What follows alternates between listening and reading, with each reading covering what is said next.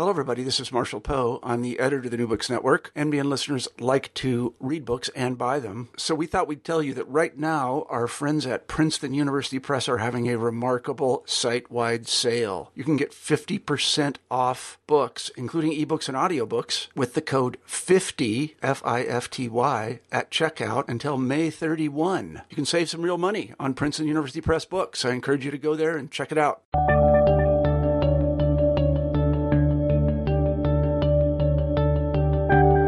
Hello, everybody, and welcome back to New Books in History. I'm Marshall Poe, your host.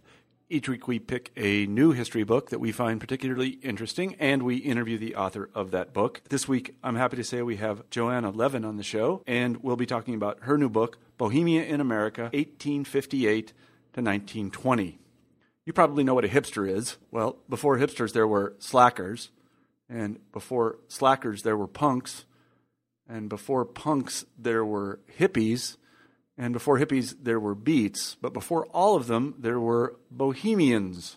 Now, real bohemians come from Bohemia, but these aren't real bohemians.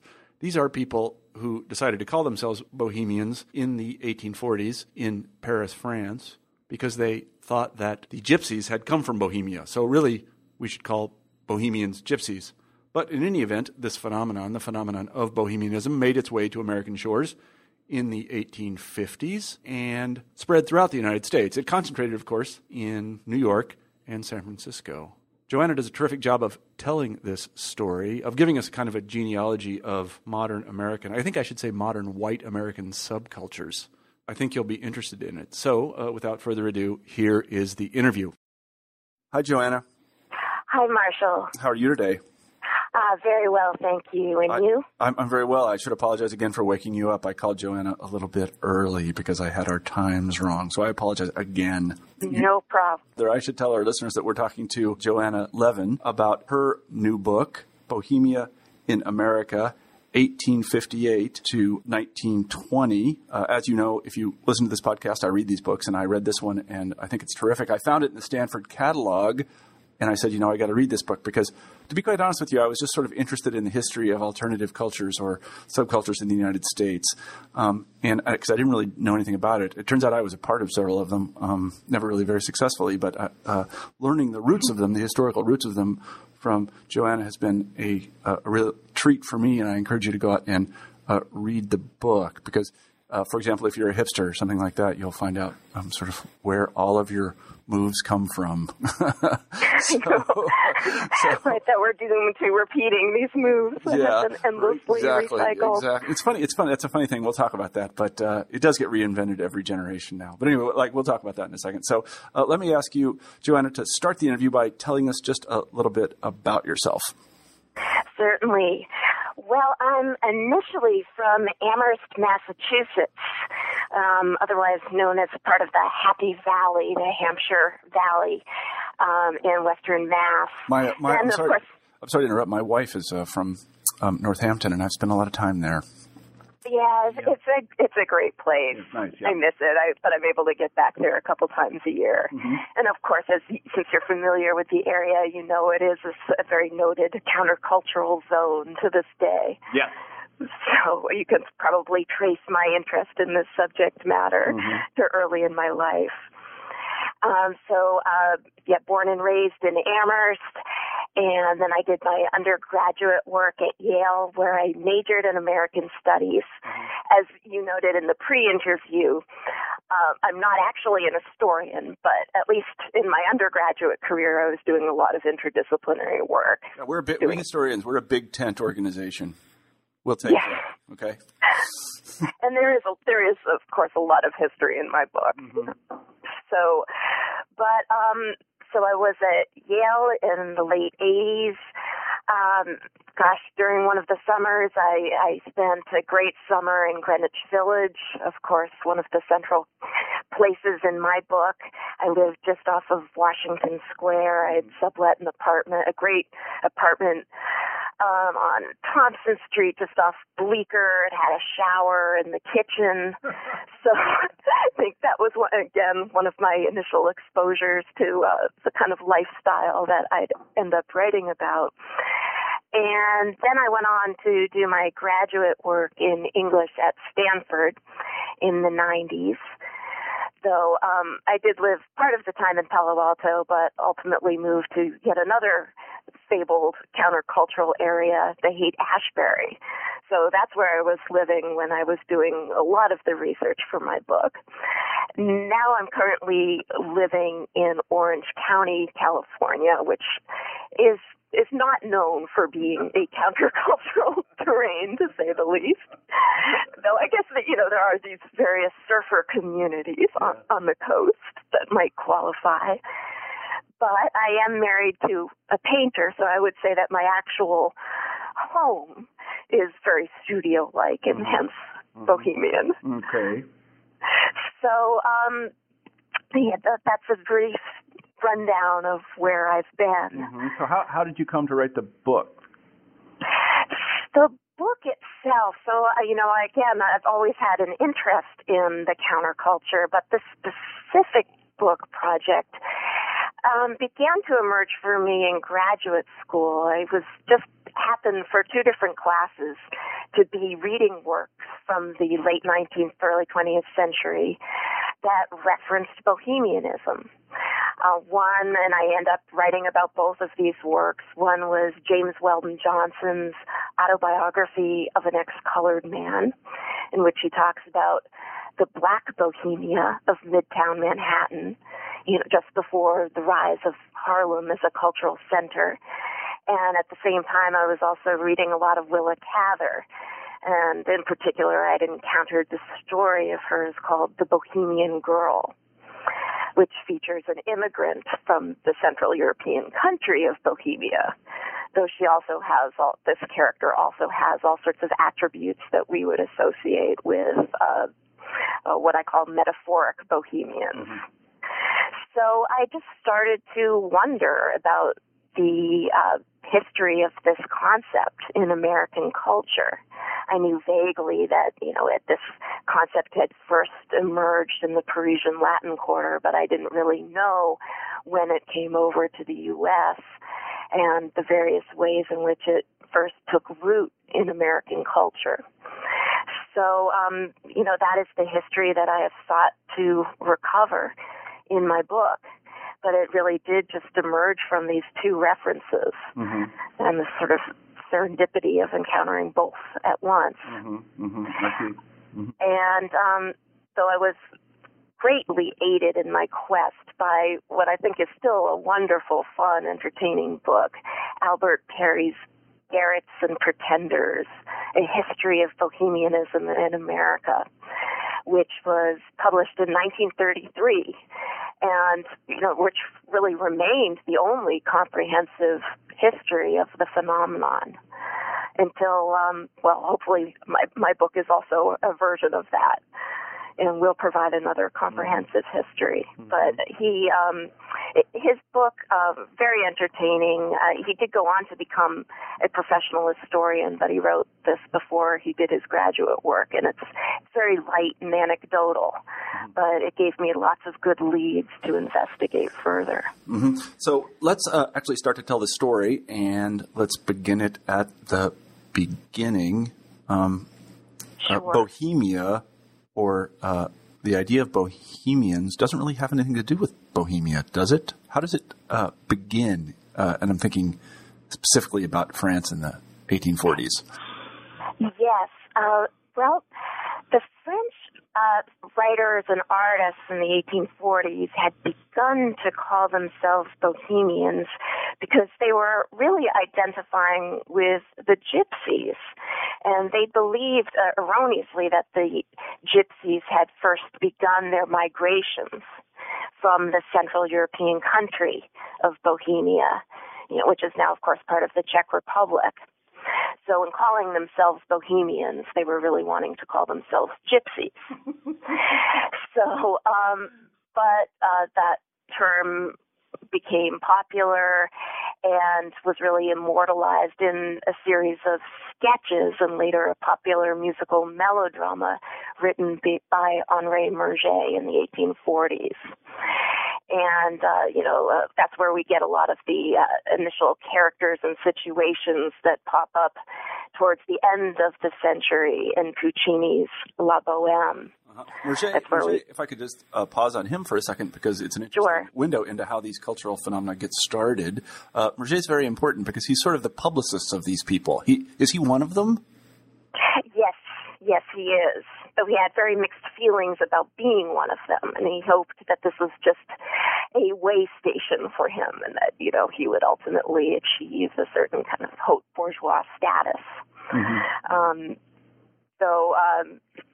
He never really did, despite having some success with these bohemian sketches. Mm-hmm. Mm-hmm. But yes, he was absolutely popularized the phenomenon and inspired so many of the latter-day bohemians, including the U.S. bohemians. But just to stay with the French bohemians for a second, who exactly are we talking about here, and where did they live? So, because I'm sure some of the listeners either live there or have been there. Certainly, yes, the Latin Quarter. So, on the left bank, mm-hmm. and we're talking about like the Goncourts and Baudelaire and various groups. There was one group called the Water Drinkers. Mm-hmm. Though I don't think they just drank water. And what distinguished these folks from what was the sort of differentia specifica of this subcultural group? Well, they were all struggling writers, and there was a sense of that the writers were now in a very precarious position because they were depending on the marketplace for their livelihoods. The patronage system had just broken down, and so they were still trying to figure out whether they would be able to support themselves as artists. And so that's why we get all of these tales of these starving artists who need to band together in order to try desperately to make a go of it. Mm-hmm, mm-hmm. Yeah, that seems to be a perennial question among people that try to make their living with a pen. Iowa City is full of such people. I mean, yes. They're serving you coffee and beer everywhere. So I don't know if they're bohemians, but they are definitely starving. In any event, so how did this this phenomenon became known as bohemianism in Europe first, and then it migrated to the United States. How did it do that? Yes, it's the first group, and I trace their history in chapter 1 of my book. It was started by this iconoclastic figure named Henry Clapp, who had actually spent time in Paris. And he very self-consciously wanted to import this lifestyle to America. And it was around this time, in the 1850s, that Murger was first being translated into English. I guess his work had started to appear in the popular Knickerbocker magazine. Mm-hmm. So, Americans who had not yet been to Paris were exposed via Murger to this lifestyle. But Clapp had actually been abroad, and he felt that he wanted to be at the forefront of creating a much more cosmopolitan ambience in New York City. And he located his bohemia. He had been a journalist, and he located his bohemia at Pfaff's Saloon, which was a basement saloon beneath Broadway and Bleecker. Mm-hmm. And this it became a very visible, noted countercultural spot, including the likes of Walt Whitman, most famously. But he also started a paper, the New York Saturday Press, which was very eclectic, but a major thrust of this paper really was trying to popularize the lifestyle of bohemianism. To a lot of the editorials and essays write about why it's so important to be a bohemian, what bohemianism can add to American culture, what sort of defects in the national character it can begin to remedy. Yeah. What's interesting to me about that is both the French and the initial American bohemians is that they seem to make a kind of virtue out of necessity. That is, they're never going to make any money, so they say not making money is a good thing. Yes. Is that correct? Yes. that there's something ennobling about it, about the poverty incurred in Bohemia. Let's talk a little bit about what happens in Pfaff's and Whitman's time there and with Clapp. What do they do in Pfaff's, and what are they trying to do? Well,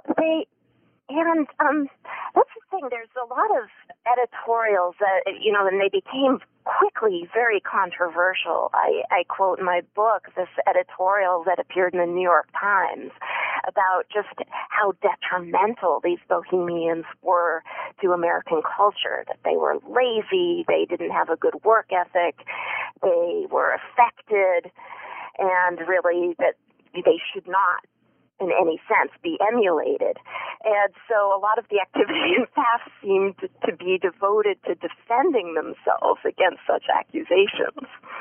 So they mounted a campaign in the New York Saturday Press, their house organ, and also in various periodicals that these Bohemian journalists wrote for, including Harper's and Vanity Fair, these campaigns to try to defend their ethos.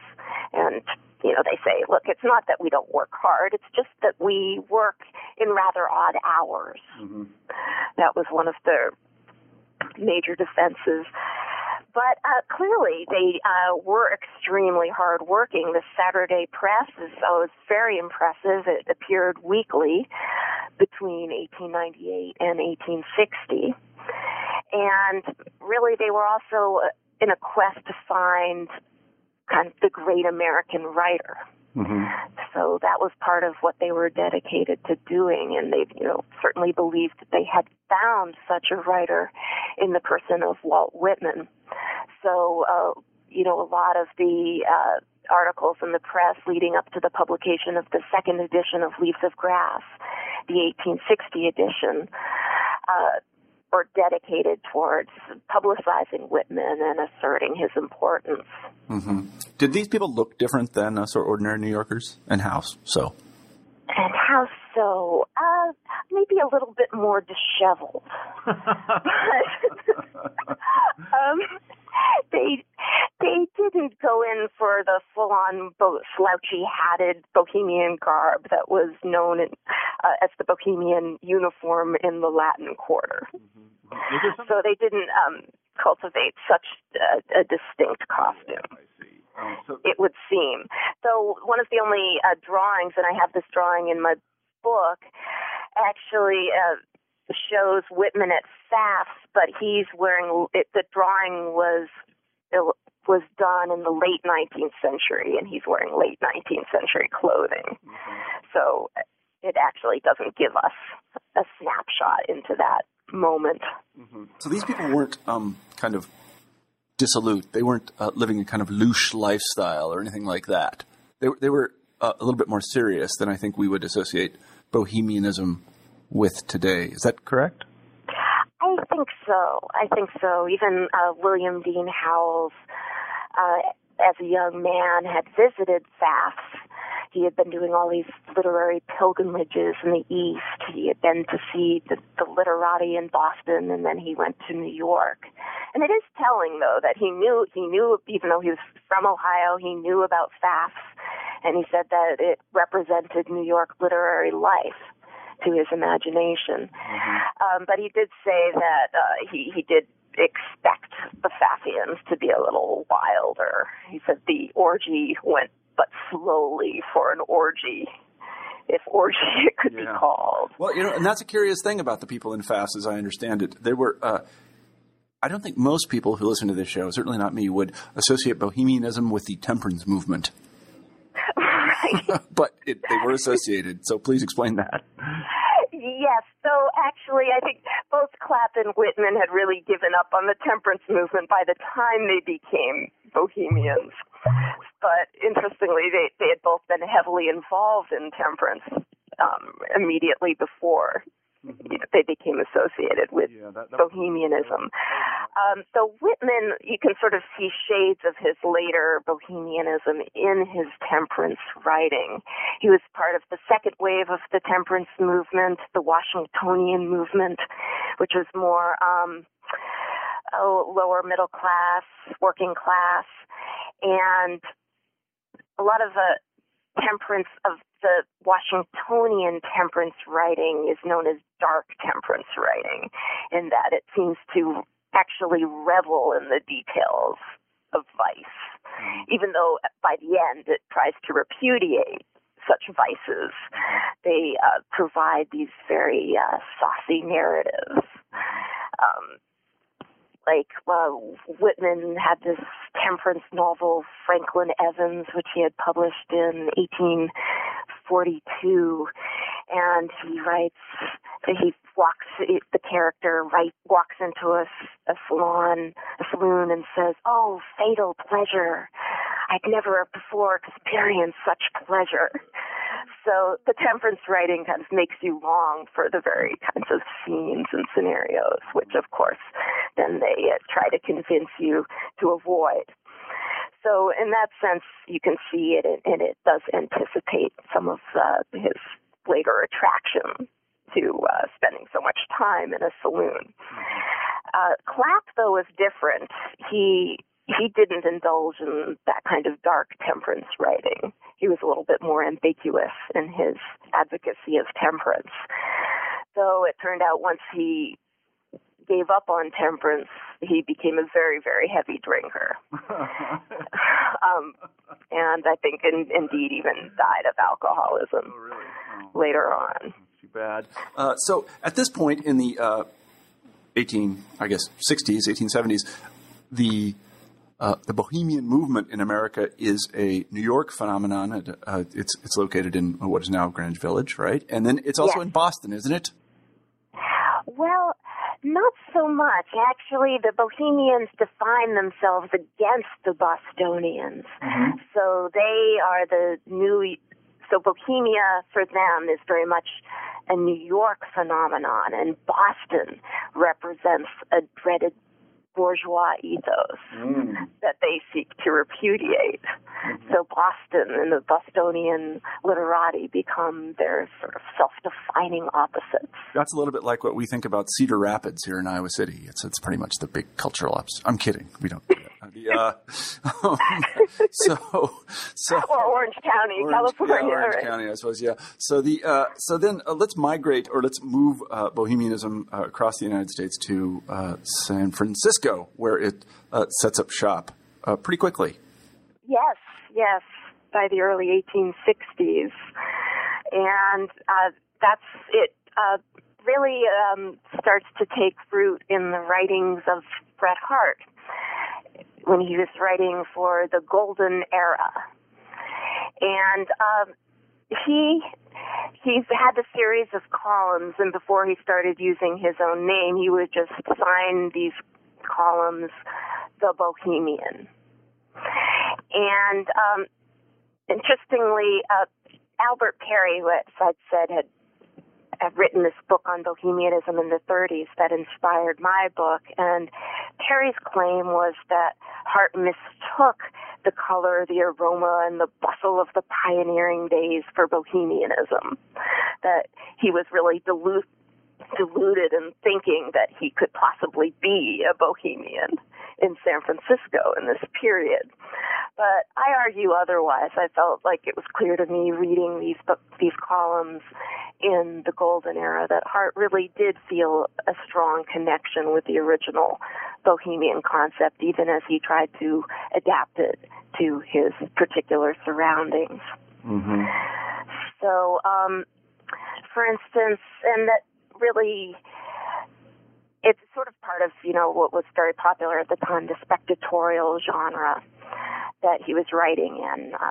Certainly in the British context, you had the important precursors of Addison and Steele and the Spectator, though he's also influenced by the figure of the French flaneur and the flaneur's appearance in the Parisian press. So he was trying to imitate those forerunners. Mm-hmm. So these folks, his weekly columns. Yeah, I was going to say these folks, Harte and other people who take the kind of late 19th century Bohemian stance, I can see a kind of ironic distance already creeping into it. This first generation of Bohemians Clapp and Whitman, of course, he's the most serious person on earth, were very serious about what they were doing. But then a little bit later, it seems to change, and they seem to become, I won't say satirists, but they are observers of manners. Let's put it that way. Would that be a correct characterization, or am I making that up? No, absolutely. Absolutely. So I think he remained very serious about his bohemianism, and that it was this way of helping him to achieve an ironic distance on contemporary San Francisco. Yeah, but here's the kind of I guess here's the kind of interesting thing to me as a historian is that these people never seem to be, from the perspective of people on what we might call the hard left, or even the progressives for that matter, or even the populists for that matter, they never really seem to be interested in embarking on a full-scale critique of American culture. They were just interested in kind of, throwing spitballs at people. They never, they didn't join the Socialist Party. They didn't join the progressives. They didn't become populists. They didn't run for mayor. They didn't say American culture is absolutely bankrupt and we must transform it, or the working class is downtrodden, or we should free, or we should liberate black people from the chains of discrimination. They weren't. It seems to me, I don't know. I'm asking. They don't seem to have been very political, really. I mean, they do take various political stances, but it's true that they weren't engaged in organized politics, at least at this time. Of course, that changes in the early 20th century. And there are some isolated exceptions later on, like Jack London, who did become a socialist. But Hart, he's very, very critical about elements of San Francisco, and he's very much wanting a more vibrant public sphere. He's very critical of the way private commercial interests seem to be taking over San Francisco. So that's something that comes through again and again in his writing. And actually that's present in the Saturday Press, too, the group that congregated at FAFS. They're very critical about allocation of resources in the culture. And so they do kind of want to use their bohemianism to encourage the creation of a more vibrant civic culture. Yeah. But I guess that, in a way they kind of remind me of people you meet in cafes and bars today around Iowa City who, they always have opinion about this, that, and the other thing, and then they decide they're going to go watch TV. That they don't really ever do very much about it. Maybe I'm being too harsh on the Bohemians. I'll stop that right now. So, well, at least they take the step of at least voicing their opinions. That's true. That's print. that is definitely a good thing. Was it around this time that Bohemianism became something other than a literary movement in the sense that the people that were involved in it were not writers? Did it show any sign of migrating to other demographic groups, people that, were young, or people that were sort of footloose, or people, I don't know, any other sort of group? Well, at this point, not so much, not until really it becomes something of a popular fad by 1870, and that's really the dividing point in my book. That's the beginning of Book 2. Book 1 focuses on these earlier manifestations, first in New York and then in San Francisco. Well, let's stop right there and we'll talk about Book 2 then. How do you make the transition, and what happens in 1870 or in the 1870s that marks a kind of transition to a new era in Bohemianism? It's just, I started to see evidence that it was catching on and it was becoming more broadly diffused throughout the culture. I start that section, Book 2, by referring to this essay in Appleton's, which a popular magazine at the time, which marveled at the fact, and this was in 1877 actually, that there could be such a thing as a good bohemian. That before you had these bad bohemians who were, and that of course the Hart and the Pfaffians were aware that this was the dominant view of bohemians, that they were perpetually in debt, that they were not thrifty, that their exertions were only fitful, that they that they really were not proponents of a dedicated work ethic. But finally, by 1877, at least, for this essay, the writer says, no, actually, you can be a good bohemian. You might not just be vagrant, lawless, idle, and dishonest. You could be independent, brave, adroit, and I am quoting here, with wild poetry and elasticity in personal habits. Mm-hmm. Elasticity in personal habits. Yeah. I think a lot of my students have elasticity in personal habits. Yes, mine as well. I don't think I like it very much, to be honest. It's a little too elastic for me. But in any event, so does bohemianism become kind of an attractive model? And here I'm kind of thinking about what bohemianism would become. That is almost a rite of passage in American life, where everybody goes through this stage where they live this kind of elastic lifestyle, where other people were sort of right, especially when they're students. Yes, exactly. I'm coming to today. that. I mean, that's that it is this rite of passage, a prelude to a more settled, consolidated bourgeois identity. Exactly. So let's talk a little bit about the Bohemian Grove, because that is one of the most fascinating things in the book. I had done some research on the Bohemian Grove, actually, when I used to work for a magazine, because it is such a strange thing. Maybe you could tell us what it is, where it came from, and how it reflected or did not reflect earlier strains of bohemianism. Sure, and I'll be interested to hear about your research. It's the Bohemian Grove is the site of the yearly encampment for the Bohemian Club of San Francisco. And this is a very odd club. It was first started in 1872 by a group of journalists who were just dedicated to good fellowship and great phrase, and to the defiance of the ogre respectability. But of course, this club increasingly became very, very respectable indeed, very prestigious, because they started to bring in various local business leaders. And they did that, I think, really to finance their endeavors, and even probably to create a quasi-patronage system for, not just the journalists, but also the artists who joined the group. So you could become a member of this club just by talking about, I think later on you actually had to write an essay, some kind of little essay about your dedication to the arts. I don't know if that started right away. You at least had to claim to appreciate the arts. You didn't actually have to be an artist or a writer to join. Uh-huh. So it is unique. I think the sociologist William Domoff, who's written a lot about the Bohemian Club, says that it's unique among high-status clubs in America. I mean, you have a couple other clubs like the Century Club in New York City, which had brought together artists and businessmen.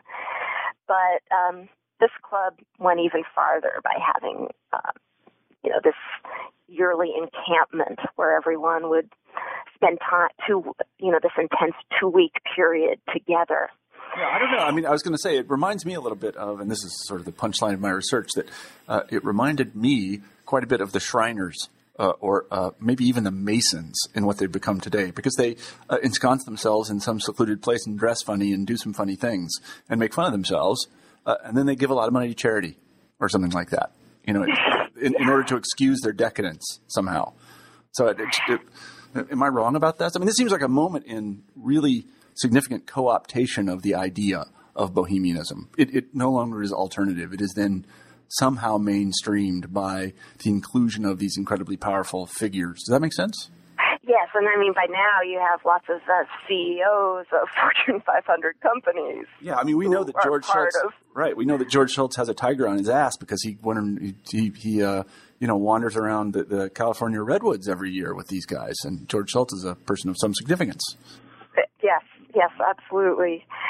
So, I don't know. I mean, maybe to play devil's advocate a little bit, I wanted to claim that they did, at least initially, retain some kind of vital connection to the Bohemian ethos. Mm-hmm. That they were, I mean, even though they were clearly members of the local bourgeoisie, their time in Bohemia represented for them some kind of utopian alternative to their own lives. Yeah, right. So this is what did they do out there in the woods? They had this elaborate ceremony, and the ceremony began, it was first performed in 1880. It was essentially, and mind you, so by then you have, I think in the 1880s, there were about 300 club members. By the 1890s, you have 600. And they all, every year, cremate an effigy known as hair. They still do this every year, every summer.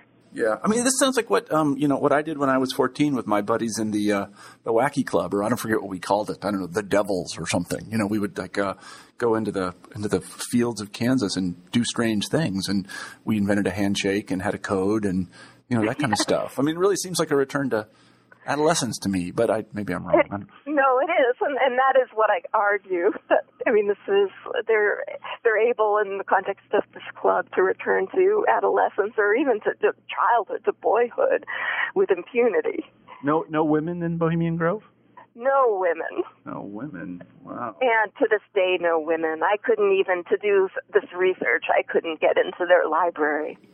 Really? Not even their library? No, they would not let me in. Oh, for Christ's sake, shame on them. I mean, I'm not saying they should open up their organization to women, but they should certainly open up their archive to women.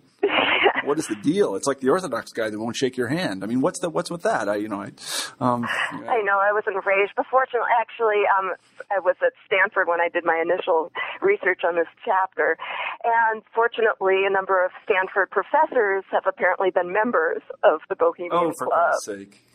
So the complete annals of the Bohemian Club are available at the Stanford Library. Wow, that's wild. That's a good story in and of itself. You should probably did you try to get into their library? I did. You should write a little story about that. That sounds hilarious, and get into the New Yorker or something, because that just sounds richer than I don't know what. And I tried even to get into the Bohemian Grove. I don't know you, but you don't sound really very threatening to me. So those people. Yes, no, clearly I had to be stopped. Yeah, exactly. I don't know. You're going to subvert the subverting organization, or I don't know, something like that. So anyway, the Bohemian Grove continues to exist today, which I guess is good for the people that are members. So many of the listeners will know about this concept of a Bohemian bourgeois. And is this the origin of that, or? Oh yes, because I do begin the chapter talking about this sort of current notion of the bobo. Have you read David Brooks's Bobos in Paradise? Yeah, I know the guy a little bit. I used to work with him a little bit, and I did read the book. Yes, it's got the new upper class and how they got there. Yeah, I didn't really buy the book myself. I didn't think it was really. I don't know. Maybe I'm just wrong, but in any event, I do know the concept. Yes, I was just flipping through it, and it says that one statement says, meanwhile, in Silicon Valley, there are more millionaires than people. That's a direct quote. And I did live in Silicon Valley in 2000, and certainly was not a millionaire. Yeah, well, that's too bad for you, and I guess it's too bad for Mr. Brooks's book. But in any event, it's worth reading. This book is worth reading. But we do have this notion today that somehow we have. But there's something about authenticity and alternativeness that we have adopted and mainstreamed. And would you say the Bohemian Grove is one of the tap roots of this notion? I think, yes, absolutely. Absolutely. Because that's when it really starts to become respectable. You start to have the local guidebooks talking about how great Bohemia is and how ennobling, how elevating. Yeah. I don't know. Again, I'm coming back to this notion where, I'm sorry to keep interrupting, but I just perceive all of this as lame because these people claim to have some critical stance on the world, but they are all of the world and don't want to do anything about it. So it seems to me nothing more than a kind of phoniness. I usually don't get this political in these shows. No, I mean, it probably did. It's sort of pathetic in a way. It's like people who feign religiosity. They're not really religious. They kind of go to church, but they don't believe any of that stuff. But they go. I don't know. Maybe I'm sorry. Yeah, I think I drank too much coffee or something. I don't know. So what was striking to me, though, was how, because I was reading all of the official club rhetoric and the invitations to these encampments, and it's really clear, and even though I'm sure all of this official club rhetoric was written by the artist, journalist members, but they knew their audience. And there was the notion that these people, the bourgeois members, were exhausted and that they needed Bohemia to recuperate, to be restored, to be recreated. Mm-hmm. And there was something about that I did find compelling. Mm-hmm. Yeah. That, this is, also the way that this sort of played into various emerging therapeutic discourses. Mm-hmm.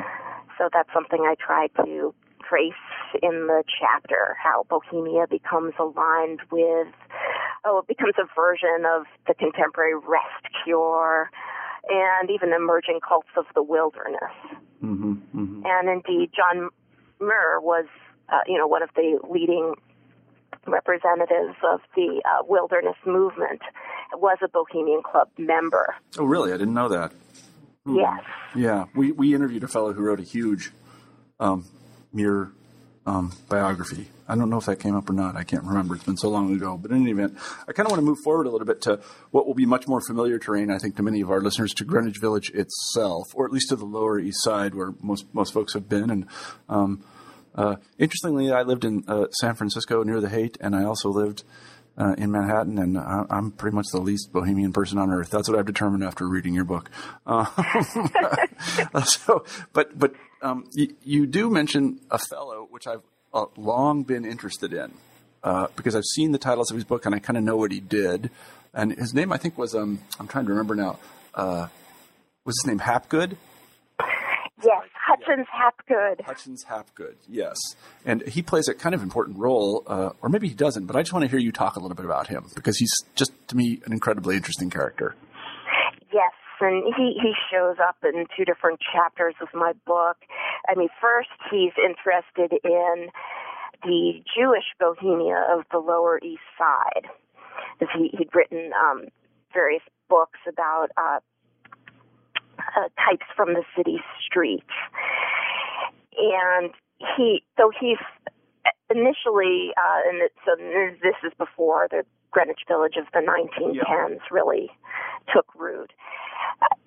He's not sure about whether Jews can be Bohemians. I found this very interesting. That's going to be extraordinarily disturbing to many people that listen to this show, let me tell you. Yes, it was very disturbing to me, too. He said that Jews lacked the necessary repose and balance to be good Bohemians. Right, exactly. Yeah. So he said that he will still use the word Bohemia, he says, but only roughly. Yeah. He says, I'll roughly refer to what we might call the literary Bohemia of the quarter. Right. So, this is interesting. The reason I kind of mentioned this is that he's kind of a fascinating character because he obviously takes an incredible interest in the Lower East Side and in American Judaism. I mean, this book, which I can't remember the name of, I've read a little of, and it's really quite fascinating. Spirit of the Ghetto. Yeah, it's really a pretty amazing book. And, a lot of our sort of stereotypes about American Jews come out of the book. I didn't know this, and they're not particularly correct. For example, like that they'll talk all the time about politics and they're all socialists and these kinds of things. It turns out that's, of course, not really true, but we do have this kind of stereotype about it. But what was interesting to me is how Bohemianism in his writings, he plays with the idea, becomes kind of racialized or I don't know, culturalized or ethnicized or something, because he does wonder who can be a Bohemian and who can't. Yes, exactly. And and very ambivalent about whether the Jews can be. So, the reason why I guess he associates Jews so heavily with socialism is that Abraham Kahan is the figure who gave Hapgood his introduction to the Lower East Side. Who I should say is an equally interesting person. He also had an amazing life, and we talked about him on the show before. But anyway, so let's move actually into the teens, I guess it is, where we have full-blown bohemianism in the West or East. Is it the West Village or the East Village? I can't remember where it grows up. How does it blossom? Well, yeah, it's how do all of these people arrive at the same time? I don't know. A number of them had come from Chicago, and there were various cultural institutions that helped to speed it along, like the Liberal Club in Greenwich Village, and then, of course, a periodical, The Masses, which became very influential and enabled a number of the Bohemians to one thing I think that as a group. Yeah, one thing I think we have to do is kind of set the what I would call the material conditions of Bohemia. At this time, if I'm not incorrect, the lower part of Manhattan, this part of the lower part of Manhattan, was not a particularly desirable place to live. That's right. Yeah, That's and it was, right. And it was sort of filthy and dirty and nasty, and it just was all the things that, for example, if you were going to raise a family, it wouldn't be the first thing you thought of. Exactly. And it was fairly isolated, too, because you didn't yet have the subway connecting Greenwich Village to the rest of Upper Manhattan. Mm-hmm.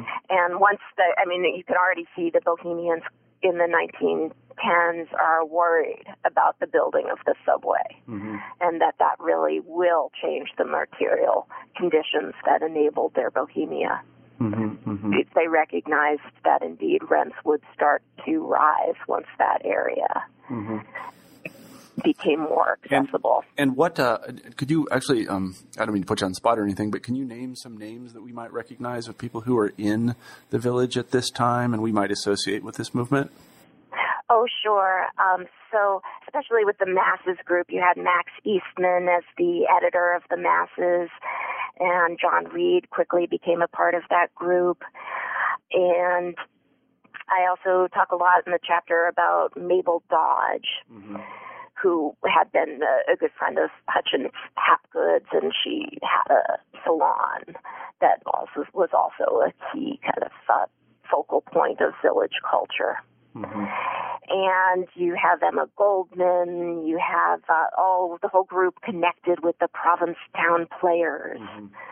That, over the summer they'd go to Provincetown, but then the Provincetown Players would come back to Greenwich Village and perform their plays. Most famously, you have Eugene O'Neill involved with that group, Floyd Dell, Edna St. Vincent Millay.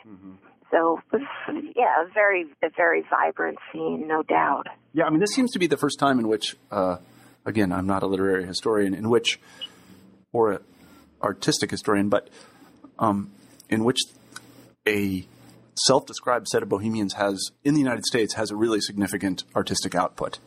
Prior to this, they were sort of performance artists or something, or journalists, they wrote things. But it was really only in the 19-teens and 20s and in this movement that we can say, here is a body of work that we can associate with Bohemianism. Is that correct? Yes. So what I do explore in the whole book is just how frequently even some of our most famous writers wrote about Bohemianism in this time. And that is really interesting because, again, my impression reading the book is that Bohemianism is really kind of a stance that you take so that other people will write about you. And boy, did they write about them. In the case of Greenwich Village, it kind of became a stop on tours of New York City. And this is long before it became, we all know that Haight-Ashbury became a stop on tours in the 1960s and 1970s. And I think it still is. You take a bus tour of San Francisco, you get to go to Haight-Ashbury. Right, of course. Where people can no longer sit on the sidewalk, I'm told. But in any event, that's changed since I was there. Yeah, and so then in the 1920s, it enters guidebooks, this place. Yes, even earlier. There's this guy, Guido Bruno, who took it upon himself to be the tour guide for this Bohemia. And he did publicize it extensively. Yeah. So, but Hapgood, I use Hapgood a lot in my chapter. He sort of tried to sketch it, and actually this was an unpublished essay that he stopped writing, unfortunately, in the middle of this essay, but he calls it the New Bohemia, and he sketches its borders. He says, the borders of this Bohemia are the old world Bohemia and the artistic temperament, the feminist movement, and the industrial workers of the world. Mm-hmm. And this is really where we do get the most politicized version of Bohemianism to date. I have to say it was a really interesting moment because it does break that kind of pattern of disengagement and ironic detachment, particularly in a figure like, someone like Eastman or John Reed. And I happen to know quite a bit about John Reed because he is of some significance in Russian history. I mean, he obviously went on to be a very famous communist and went and he wrote 10 Days That Shook the World and things like this. Maybe you could explain how he drifted from bohemianism to socialism. Mm-hmm. And he was ambivalent about it because he said that his socialism was wreaking havoc with his poetry. But then ultimately, clearly, he committed himself to socialism. Probably a good move if you've read his poetry. Yes. True enough. And they were all a little touchy about their association with bohemianism. I mean, even years later, Max Eastman was defending his involvement in Bohemia against charges from the new masses, which was much more of a doctrinaire communist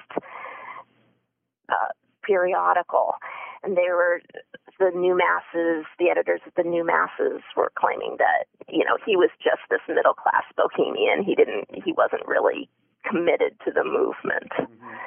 And so, years later, he's still trying to defend himself against that charge. Mm-hmm. He even was very upset about Garrets and Pretenders, that Albert Perry book.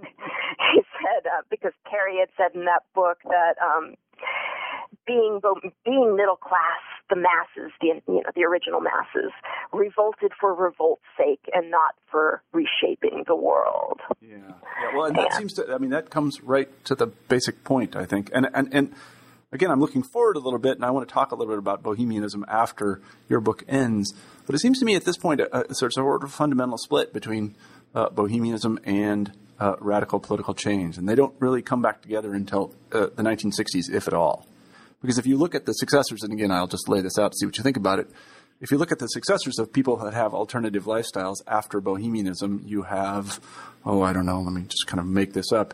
You have some hipsters in the 1940s, and then you have beats in the 1950s, and you have hippies in the 1960s, and then in the 1970s you have punks and I don't know what else, and eventually you get hipsters. But none of these groups are politically engaged in any way. I mean, hippies perhaps, maybe, but I was listening to an interview with Christopher Hitchens on the radio the other day, and he was talking about going to one of those schools you've heard of in England. Let's just put it that way. And he said he was talking about Bill Clinton smoking dope because they were there at the same time. And he said, well, I was in the hard left at the time, and we didn't have anything to do with that. We were just in lockstep discipline. Oh, interesting. We never did. We never did anything like that. No way. We were all committed to the cause. Drinking was a waste of time. Drugs were a waste of time. They were for people who were bourgeois. Uh-huh. And that wasn't us. We were serious Marxists. Right. So I'd like to hear what you think about that. Yeah. And again, that was the charge that the new masses levied against the old masses. Eastman has a compelling defense.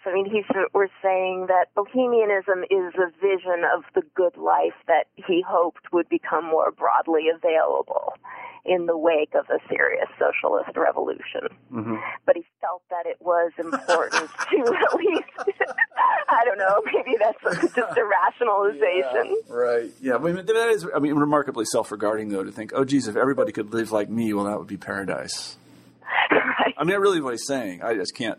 I don't know. It just seems to me like parochial beyond all conception. That's true. Yeah. And a lot of these people weren't actually all that happy in the midst of their various social experiments, self-indulgent social experiments. I imagine not. Well, we are coming to the end of the interview, but I did want to hear your speculation about one thing, and We hear a lot about people called hipsters. We've mentioned them, modern hipsters. These are the people that live in, what is that area of Brooklyn, Williamsburg, or they live in San Francisco. Actually, they live all over the United States. We have them here in Iowa City. They're everywhere. I won't attempt to describe them except to say that they do have a certain ironic distance from everything. Let's put it that way. Are they bohemians? Well, the definition in my book, I was really just interested in how people define themselves or were defined by the larger culture.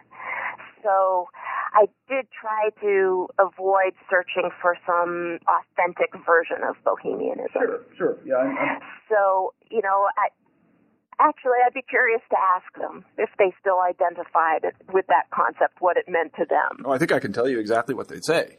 Yes. People that were well, first of all, no hipster says he's a hipster. That's first rule of hipsterdom. You can't do that because you're not anything. Cool. You're kind of this free-floating signifier or whatever. There's no objectivity to it. There's no authenticity, and I think that's what they'd say. Of course, we're not bohemians. We're not anything. We're just who we are. We are authentic in our inauthenticity, or no, maybe we are inauthentic in our authenticity. I don't know, but they would say no. But it does seem to me that historically, one can trace over many decades, I think, the emergence of a kind of stage in life in which one acts safely different from ordinary American conventions.